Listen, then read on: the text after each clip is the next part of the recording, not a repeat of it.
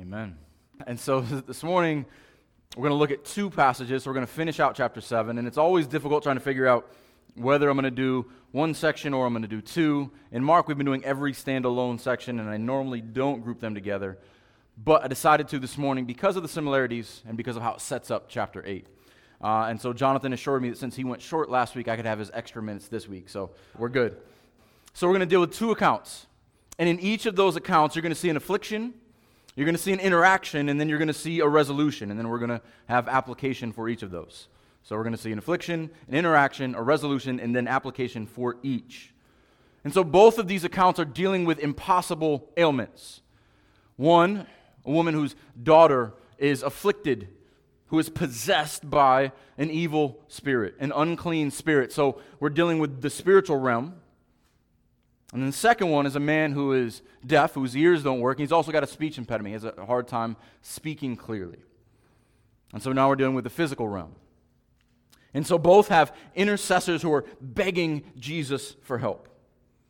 But both have Jesus' desire for secrecy and to remain hidden where he is. And both are going to raise many questions that we're going to try to answer, and some we're just going to shrug our shoulders and say, we don't know. But there's a lot to apply to our lives as well in these.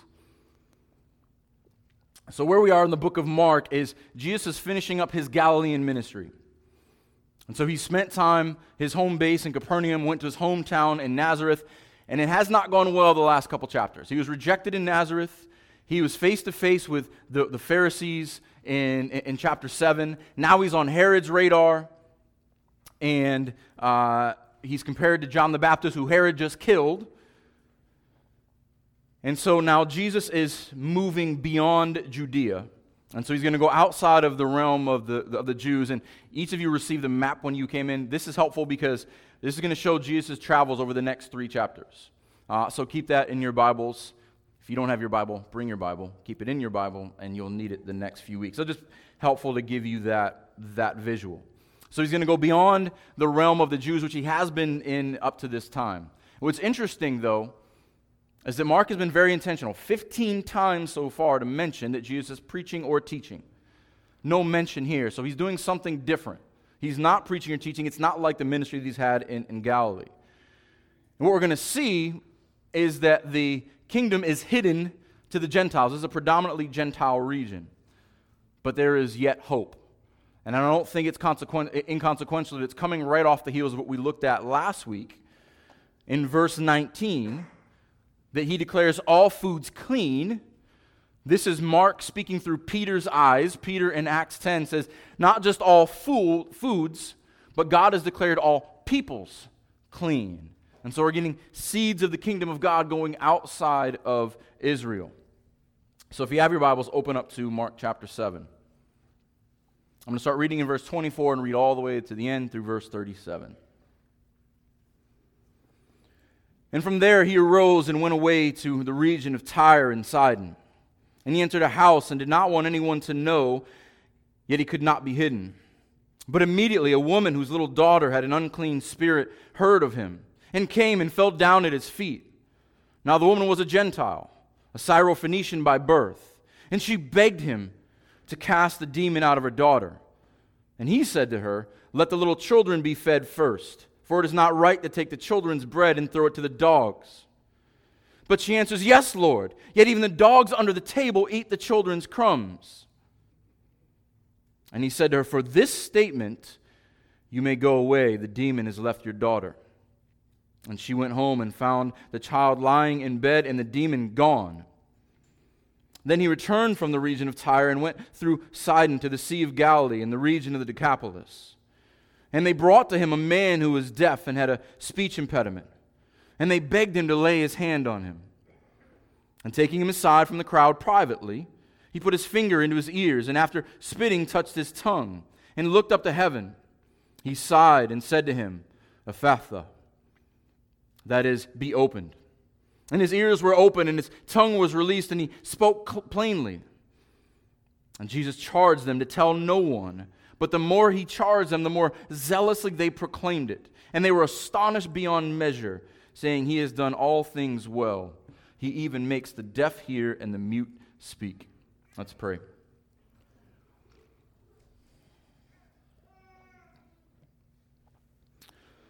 What an awesome and holy God we have.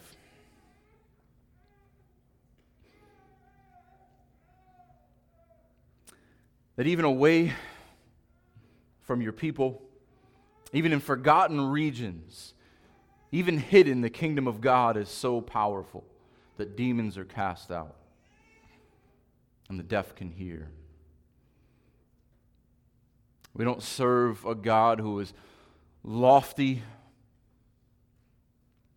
in some far-gone space, who knows nothing of the afflictions of the people on earth. We serve a God who loved people so much that He took on flesh to walk among them and heal them and restore them. We serve a God who didn't find it good enough to just go to Israel, but it was better that the light would go out to the Gentiles, it would go out to the nations, and that we sit here this morning as fruits of that. We praise you, God. We praise you for your work in us. We praise you for what you teach us in your word. We ask you to give us ears to hear, hearts that would receive it. We would not just be hearers, but doers also. That your Spirit would teach us, convict us, guide us, and that we would walk in a way that is pleasing to you. That you be glorified in everything we say and do this morning. In Jesus' name we pray. Amen. All right, so there's going to be a map up on the screen, a little more detailed than the one I gave you. Forgive the color, it's from a very old book, but with the arrows, I thought it was the most simple and the most helpful. This may not be easy to see for you in the back, but I want you to get the idea. The map you're looking at in your hands, and this map on the screen, we're dealing with ancient Palestine. So to the west, you've got the Mediterranean Sea. To the east, beyond the Jordan, you've got the mountains and you've got the desert. So these are the highly populated areas. So Galilee, you've got the Sea of Galilee there at the bottom. So Galilee is the Jewish area. You see Nazareth down there to the corner. I'll include this in the email if you can't see it. Hopefully your Bible has a decent map. And then everything beyond the Jordan, so west of the Jordan, that was the Decapolis, the 10 cities that were Greek cities, pagan cities. And so Jesus spends most of his time in Galilee, but if you look at that red line, he goes way out of his way. This is at least 30 miles up from Capernaum, where Jesus' home base is, to Tyre, and then another 20 miles up the side. And he goes way out of his way to go out of the Jewish region. And so this doesn't, maybe it's just a long trip to us, but there's something more significant here. Jewish rabbis did not do that. You do not go to these pagan regions, and these are not just ordinary Greeks. These are outright pagans and heathens. If you read the Old Testament, this is modern-day Syria and Lebanon. There's not a lot of flattering words to say about Syria or Lebanon. They are the enemies of the people of God. And yet Jesus goes away, and we don't really know why, but we can presume because of what's happened in chapter 6 and chapter 7. He was rejected in his hometown, and now he's going to get away. And, as we'd go in some Airbnb out in the middle of nowhere. That's kind of what he's hoping to do, to get away with his disciples, to get some rest after the opposition he's faced, but also to prepare to make his way to Jerusalem. And his presence there is a statement as a rabbi. And he wanted to stay in secrecy, but yet it didn't work out. Now, rabbis in those days were very stuck up. They did not mingle with the common people, as we've seen. They would affectionately, all sarcasm intended, call the other nations dogs. And so we're going to get to the dogs in this story in just a moment. But this is Jesus getting away, and he's trying to remain hidden. From there he arose, and he went away in the region of Tyre and Sidon, and he entered a house, and he did not want anyone to know. Now remember, there's secrecy in both of these. Yet he could not be hidden. Because, verse 25, immediately a woman whose little daughter had an unclean spirit heard of him. Just on a rumor, and comes and falls down at his feet. So in verse 25 and verse 26, this is very descriptive, as is our next section. I want you to look at these details. She's got a lot of strikes against her to go up to a Jewish rabbi if there's not something different about him. One, she's a woman. And we know that rabbis did not interact with women in the public. Certainly you would not speak to someone in public who was not your wife.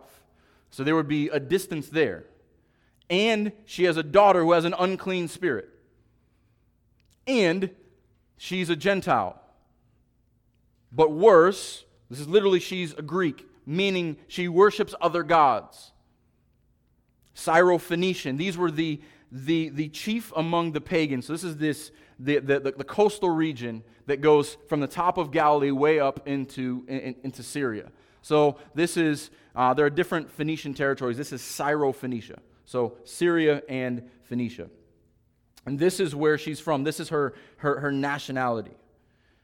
And any self-respecting rabbi would have walked right around her. They would have probably seen her like they would have seen a dog in the street, begging for scraps, and she falls down before him. Now, this is where we need to bring in the parallel passage. If you have your Bibles, go to Matthew chapter 15. I already asked you if you had your Bibles. You should have your Bibles. Go to Matthew 15. And so this is helpful because Matthew and Mark give complementary details. And I want you to see what Matthew adds here because it's really helpful bringing this together. So Matthew 15, I want to read the entire account. We're going to reference back and forth so you can keep your finger here. And Jesus went away from there and withdrew to the district of Tyre and Sidon. And behold, a Canaanite woman. Oh, wait a second. Matthew gives something different than Mark gives. Bible's got a contradiction, right? But what should Canaanite bring to mind? Now, we've talked about this a little bit, but a good reminder. Mark is written to a Roman Gentile audience. Matthew is written to Jews. When Jews hear Canaanite, what do you hear? The wicked people who are in the land that God was giving to them. Now, the Canaanites were many nations. Phoenicians, one of them. So, Matthew is drawing attention to this is a wicked people that were to be dispossessed, to be put out of the land, and this woman is the one who's coming up to him. A woman from that region came out and was crying. But listen to her insight. Have mercy on me, O Lord, Son of David. She is not without understanding. There's a lot of wisdom in this woman right away. Son of David, she understands. Matthew uses this detail because the purpose of Matthew's gospel is to show that Jesus is the Son of David, the true King of Israel. She recognizes she is in front of the King. My daughter is severely oppressed by a demon. But he did not answer her a word. In Matthew's account, the begging comes from the disciples. And the disciples came and begged him, saying, send her away, for she's crying out after us. Jesus, she's embarrassing us. We don't want to draw attention to ourselves, right? We came here to get away. Remove her from us. This is how he sends her away. He says, I was sent only to the lost sheep of the house of Israel. This is a big key to this passage. We're going to draw this out more. And she came to him and knelt before him, saying, Lord, help me.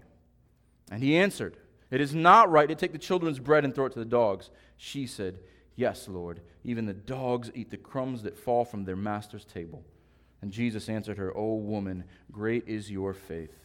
Be it done for you as you desire. And her daughter was healed instantly. There's a lot of great details there, and again, we're gonna go back. But we see this woman who's desperate, and of course she would be. We've seen from what demon possession looks like in the other Gospels that demons will take over someone's body, and they will convulse and throw themselves into fire, and they will curse, and they will spit, and they will moan, and they will roll around on the ground. Imagine your little daughter doing this. This woman is heartbroken. She is so desperate. She hears that the Son of David, could this be the Jewish Messiah? And she falls down on her face before him. And she begs him. This is a continual, persistent beg, and it shows her great faith and her great desperation. Now, Mark just picks up on the dialogue. He doesn't pick up on the disciples, so we won't spend too much time in that. But we get Jesus' response. First, from Matthew, he says, I came only for the lost sheep of the house of Israel. Now, this is going to help us to interpret this, because a lot of you came to me this week and was like, well, what's going on with the dogs and the children, and what does all this mean? So, if you're reading this for the first time, it kind of reads like British drama. Like Sheree and I love watching British crime dramas, but a lot of times you need a lot of context for what you said. It almost sounds, if you're reading this for the first time, it almost sounds like Guy Ritchie wrote this. And so there's this, okay, what's going on? What are they talking about? What's this slang that they're dealing with? So Jesus uses parabolic language. He speaks as a parable. And we're going to have to break down these words and what they mean, because there's a lot in here. So he kind of speaks in a parabolic code, and we must decipher it. And so I try to be careful about not using Greek too much. One, I don't want to be prideful. I don't want to use a distraction. But here, use it as a distraction, but here it's really helpful.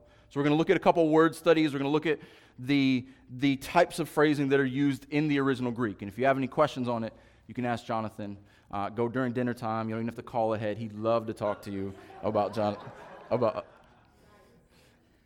you were here last week, if not, listen to Jonathan's sermon. It's because we love each other. So, here's what he says. And he said to her, let the children be fed first. Okay, what is the children in this parable? If you look back to Matthew, I came for the lost sheep of the house of Israel. It's the house of Israel. It is Abraham's physical seed. Abraham's offspring. Those who would call out Father Abraham.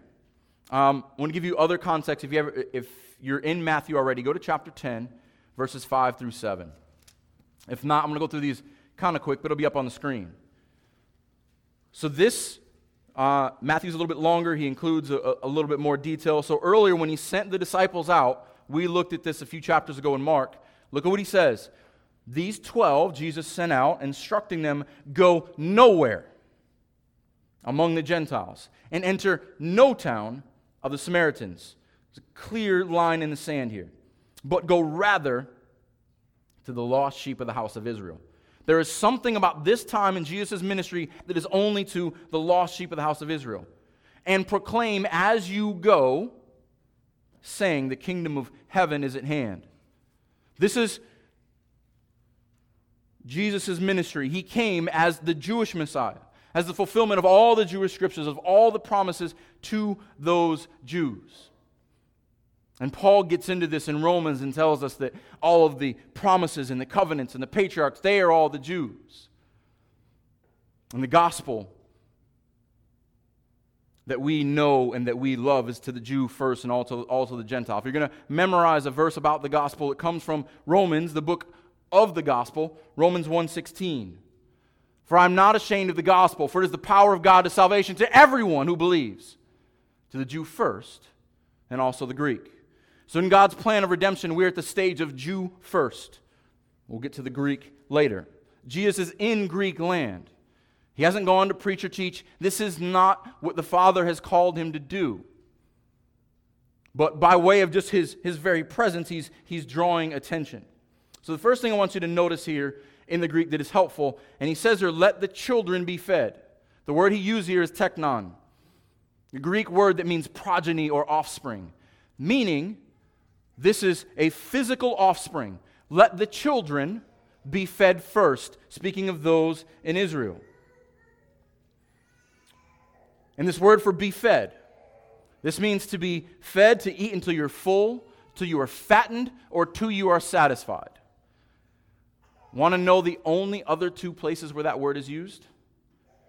The feeding of the 5,000 a couple weeks ago, and the feeding of the 4,000 next week. Remember the feeding of the 5,000? The Israelites ate and were full, and there were 12 baskets left over. Looking forward to a new Israel that will be the perfect 12 tribes and enough to fill 12 baskets. Same word being used here, so we'll do more on this next week. Now to the part that Makes people squirm a little bit. Let the children be fed first, for it is not right to take the children's bread and throw it to the dogs. Dogs. Who are the dogs in this parable? The Gentiles. He's picking up on the language of the Pharisees, but he's also picking up on the language of the Bible. If you do a search in the Scriptures, there is not one positive reference of dogs in the Bible. This idea of cute little things running around the house is very Western. Sorry, dog people. You can write your hate mail to Jesus Christ, the Son of God. He said it, not me. Why? They are unclean in the Old Testament. These are carrion animals, meaning just like vultures, they eat dead things. They eat unclean things. They lick up blood.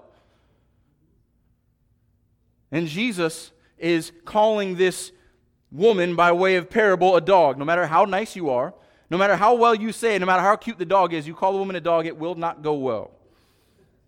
But this woman is so desperate and so humble that she keeps her composure so wisely. So what's Jesus doing here? Is he insulting her just to insult her?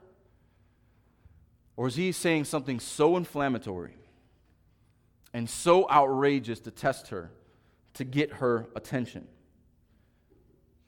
Because as a Gentile, at this point, she has no claim to the promises of God. She can't presume that the Son of David would be merciful on her.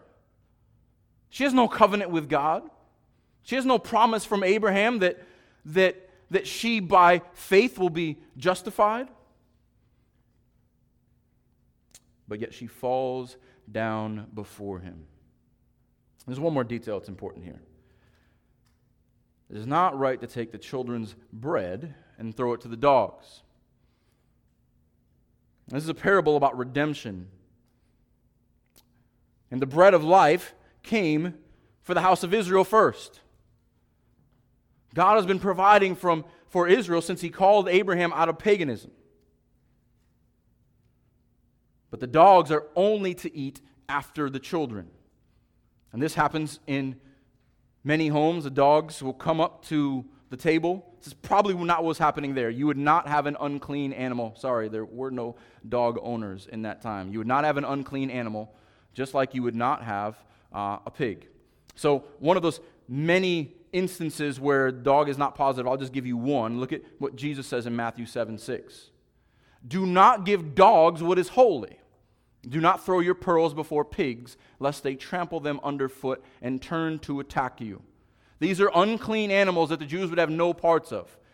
In the reality, probably what would happen at a meal is the family would eat, the kids would eat, you have no refrigeration, you take your leftovers and you throw them into the street. And the wild dogs that would be running around in the square would come and eat up all the scraps, to be tossed away and discarded. This is the reality of their day. Now, the Jews were not a powerful nation. They didn't have any way to lord this over the other nations. The Greeks thought they were nothing. But within their own little circle, they would not have brought dogs into the table. But this woman, I love her response here. Look at verse 28. But she answered him, "Yes, Lord." Not, "How dare you call me a dog?" Not, "How dare you speak to me that way?" Not, "I deserve more." "Yes, Lord." When Jesus challenges you, that is the only faithful response. "Yes, Lord." Yet even the dogs under the table eat the children's crumbs. Now, there may be a dog under a table in a Greek home. The word she uses here for children, paidion. Teknon is for offspring. Paidion is for immaturity. A child in the sense of immaturity, also used for slaves. Someone without education, someone without understanding. There is so much wisdom in the way she responds. Doesn't use the same word he does. He is referring to the Jews. She places herself in the place of an ignorant child, a servant. And then Matthew gives us a very important detail. Look again in Matthew, verse 27. She said, "Yes, Lord, even the dogs eat the crumbs that fall from" what? Their master's table. she recognizes not only is it the master's table, but the master of even the dogs. She here herself is placing herself at the bottom of the master's table, her master's table. She is submitting to him as Lord. My master, yes, I'll be a dog at your table.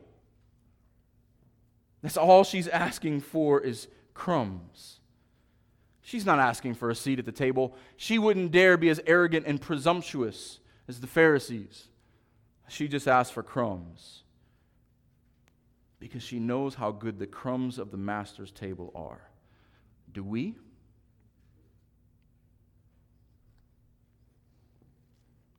And Jesus' response, there is so much respect in the way that he responds to her. And he said to her, "For this statement, you may go your way. The demon has left your daughter." Jesus recognizes not only her humility, but also her wisdom. Because she knows her spiritual bankruptcy. She knows she has no claim for mercy. The disciples failed to understand. 2 weeks ago, we saw the Pharisees fail to understand. This humble little Greek woman understands more than all the learned men of Israel. For this statement, you may go your way, the demon has left your daughter. But not just the statement. What is more important, Matthew 15 again. O woman, verse 28, great is your faith. Be it done for as you desire. The Pharisees, who are the children at the table, air quotes intended, don't understand the crumbs from the master's table. This woman of great faith is healed because of her faith. This brings to mind Romans 10, where Paul says, "But what does it say? The word is near you, in your mouth and in your heart. That is the word of faith that we proclaim.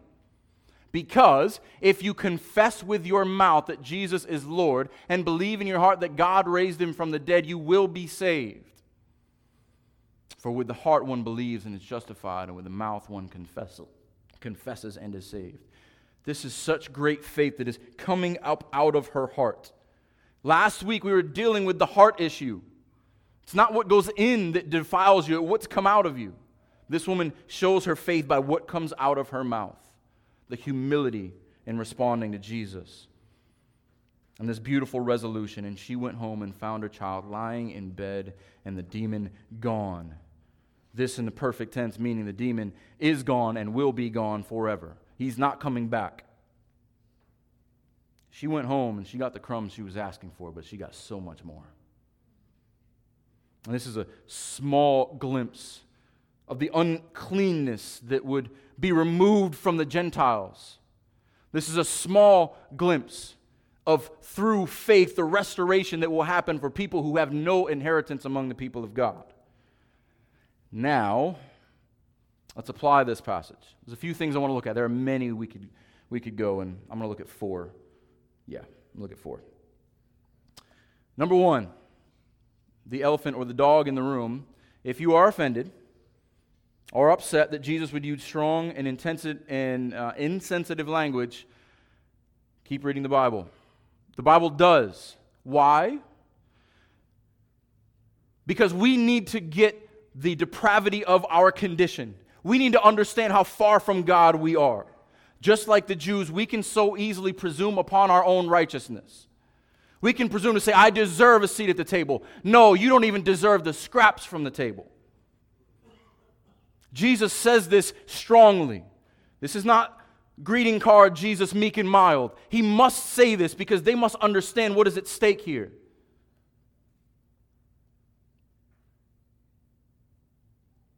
The Bible does not speak kindly about pagans. The Bible does not speak kindly about sin. If this offends you, look back to the Old Testament. God is a holy God. There is no God like him. He calls Abraham out of paganism. He tells us in Deuteronomy 7, I didn't choose you because you were a great and powerful nation. I didn't even choose you because you were good. You were small and weak and worthless on the earth. But I chose you because of my love and because I'm good. Because I will glorify myself in this little unassuming nation more than I could be glorified by any big and powerful empire. I'm doing this for my glory because I set my love on you. But those invited to the table became arrogant and became prideful, trusting in their own righteousness. They became ungrateful children. So we must be careful not to presume that God owes us anything. We must be very careful that at the master's table, we are first and foremost dogs. We don't even deserve the scraps. Our best hope is the crumbs. And in the Gospels, Matthew, Mark, Luke, and John, the Gentiles are content with just getting crumbs. But in Acts, when the Holy Spirit comes, we get invited to the feast. And we are given all of the benefits that the inheritance of the sons of Abraham through faith receive. All of the countless spiritual blessings. And so you don't know how good you have it until you know how bad you are. That is why Jesus uses strong language. And if you are ashamed of it, you are ashamed of the gospel. Because right after Paul finishes Romans 1:16, I am not ashamed of the gospel, he spends an entire 3 chapters telling people how wicked they are and how they have no hope on their own. They are spiritual dogs, yet there is good news. More to come. 2, trust me, we're going to spend a lot less time on the second part of this. Faith requires humility and understanding together. This woman is such a great example of faith. The way she approaches Jesus is the way we should approach him. She approaches him as a dog, putting her face in the dirt, but he treats her as a child. This is the beauty of the gospel, that dogs become children. This is true Israel. This is spiritual Israel. She recognizes the primacy of Israel. Yes, Lord, I know that the children need to eat first. I'm content with the crumbs. This is what faith looks like. This should bring us a lot of joy and contentment. Think, man, that I don't have to have it all together. I don't have to be the smartest one in the room. I just need to fall before Jesus and cry out for him. And the master feeds me from his table. And we should approach Jesus this way. I also want to encourage you, in the same vein, number 3, how powerful a simple faith is.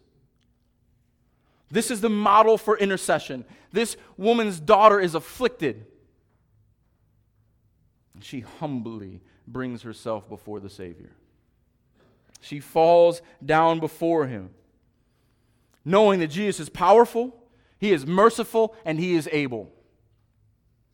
And that is her only hope.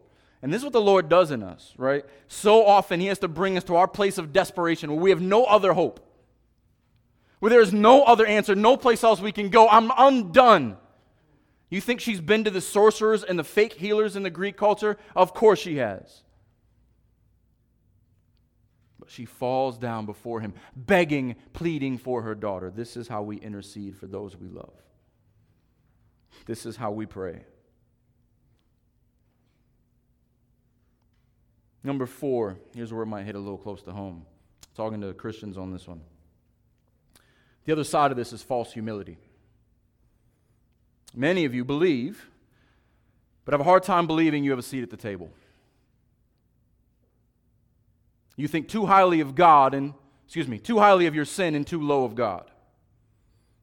I've heard many of you struggle, say, well, I'm not good enough, or I couldn't do this, or I sinned last week. You place your sin above God. If Jesus says, you are mine, you are my child, I sent my spirit of adoption to bring you into my home, I go to prepare a room before you, trust him.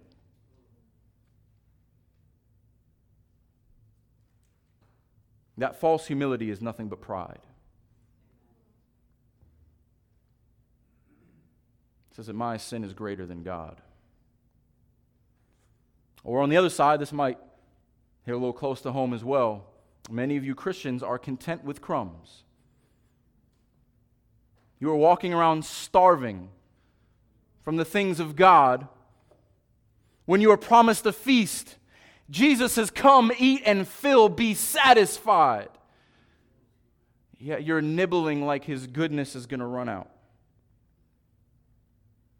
You treat God's word like you have to take it sparingly. You treat your time in prayer like you've got to dole it out. If you are in Christ, do not be content with crumbs. Amen. You were invited to the feast. Do not be content with being paidions when you were adopted as teknons. Let's look at our second one rather quickly. There is no parallel to this account, so this is all the details we have. And so Jesus' travels are going to take him from Tyre, which is about 30 miles north, another 20 miles north after that. And then when Jesus travels, he travels around Galilee on the other side of the Jordan, around the Sea of Galilee to more Greek cities. This is more than 100 miles round trip on foot. Put that in your Fitbit. That's a long way, and it's a long way to get away from the Jews. But even in this trip that seems like it's just an escape from the opposition he faced in Galilee, Jesus does some amazing things. The first thing we see here in verse 32, "And they brought to him a man who was deaf." They? I don't know. People. A man who was deaf and had a speech impediment, and they begged him, Jesus, to lay Jesus' hands on him, a deaf man. Brought and begged. These are good friends. This is how you love someone. You bring them before Jesus and beg him to heal him, imploring him. And again, we get, in the interaction, to the affliction, we get great details. He's deaf and he's got a speech impediment. And so, there's not many options for him in that culture. And here's what Jesus does, verse 33. "And taking him aside from the crowd privately." Again, the desire for secrecy. Jesus is not meant to do a public ministry among the Gentiles. He brings him aside. But notice how much care he has for this man. He brings him aside, looks him in the eye, and then he does something that seems very strange. He put his fingers into his ears, and after spitting, he touched his tongue. Now, I kind of want to paint a picture here, because in the Gentile culture, in the pagan cultures, there were many healers, and they had all kinds of superstitions and ideas about what could and could not heal. What these healers would often use, there was an idea that saliva had healing powers. And so it would be used in different topical treatments, and it would give a clue that the healer was about to do something. And typically, the healer would have all these incantations and processes that they would go through. And so Jesus is kind of condescending to their understanding. He's kind of telling them that, okay, or telling him, I'm going to do something now. I'm going to address your ears, and I'm going to address your tongue. And their healing that comes from me, and I'm going to spit on my hand. Here's your fun fact of the day. I thought this was hilarious. The Greek word for spit is ptuo. It is. Someone got real creative with that one. Ptuo. So he makes this symbolic gesture for hearing and speaking problems intimately. Now, if you were a healer in those days, you would have these long, drawn-out processes. You would get up, you would get down, you would recite sometimes pages of incantations. Jesus, what he does as a true healer is very specific. He looks up to heaven and sighs. The weight of this man's brokenness is on him. His power and his authority comes from heaven. He looks to the source of true healing, the Father in heaven.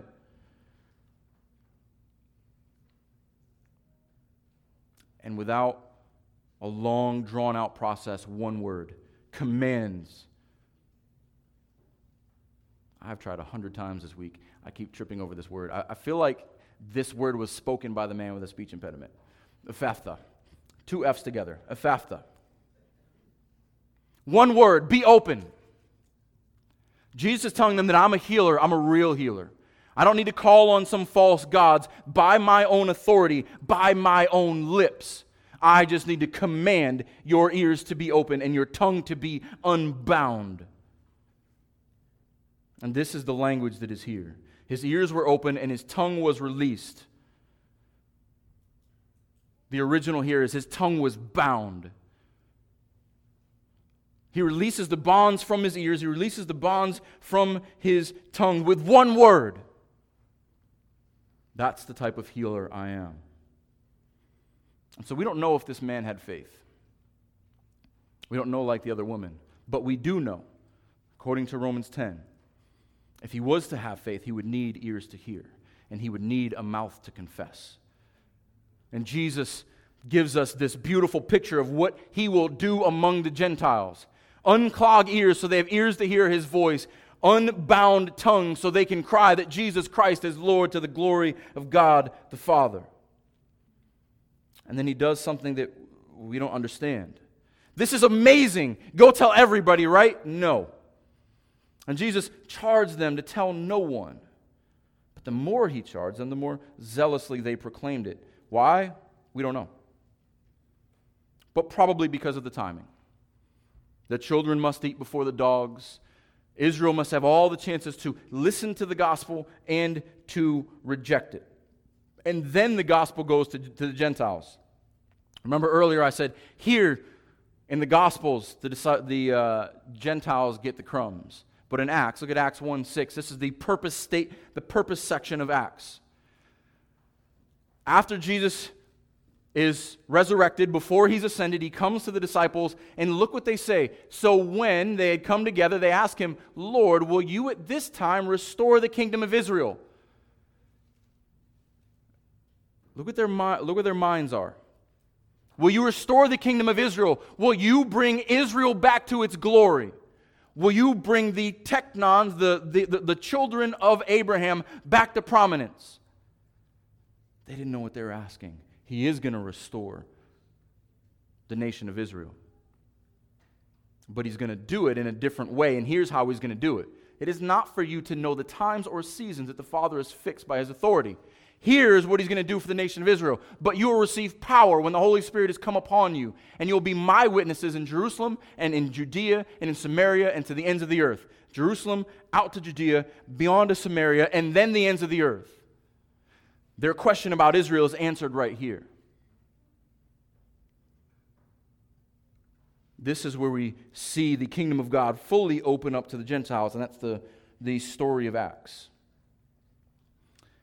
So Jesus tells them not to tell, but of course they tell. And so I don't know if they're just so happy they can't contain themselves, or if it's like, don't touch your sister, and the only thing you can do is touch your sister. Or if I tell you don't think about carrots, the only thing you're going to do is think about carrots. Maybe that's what it is, just human nature. We don't know. But I really feel bad for this guy. Because up to this point, he can't hear, he can't speak, and now he can't tell anybody. Like, I can speak for the first time, and, hey, wait! Oh, Jesus told me not to. So I feel bad for him. Last verse here. And they were astonished beyond measure, saying, He has done all things well. He even makes the deaf hear and the mute speak. They were astonished because he was greater than their healers. He was astonished that he was actually able to do something by the power of his spit and one word. If his spit and one word brings healing, imagine what his blood would do. They were astonished because no one had ever done anything like that. He has done all things well. Same word for good. In creation and in new creation, it is all declared good. Everything he touches is restored. Everything he touches is taken from the curse that infects all things and restored to wholeness. And I want you to look at the context. Last thing we're going to see in Matthew. Matthew doesn't tell us about this account, but he tells us what happens. Matthew 15, 29, we're going to pick up in the next section. When Jesus went on from there and walked beside the Sea of Galilee, he went up upon the mountain and sat down there. And great crowds came to him, bringing with them the lame, the blind, the crippled, the mute, and many others, and they put them at his feet, and he healed them, so that the crowd wondered. It's a good word, wondered. They weren't asking questions, they were astonished. When they saw the mute speaking, the crippled healthy, and the lame walking, the blind seeing, and they glorified the God of Israel. Amen. But there's an interesting detail there. They glorified the God of Israel. They did not make him their God. The Gentiles still were not brought in yet. They saw the amazing deeds, but their time had not yet come. The children still had to feed. So how do we apply this? Notice the emphasis on secrecy in both accounts. The amazing nature of the hidden nature of the kingdom to the Gentiles. God's perfect timing and revelation is not yet for all. But even in a limited way, it shows his power over the spiritual and physical realms. And so we get just the seeds of the kingdom that we now see in full bloom. The next thing I want you to see is how much he cares for each infirmity. He knows exactly what this man is dealing with. He looks him in the eye and he deals with him as a person, uniquely. Just like our conversions. Every time the Lord calls someone to himself, it is different.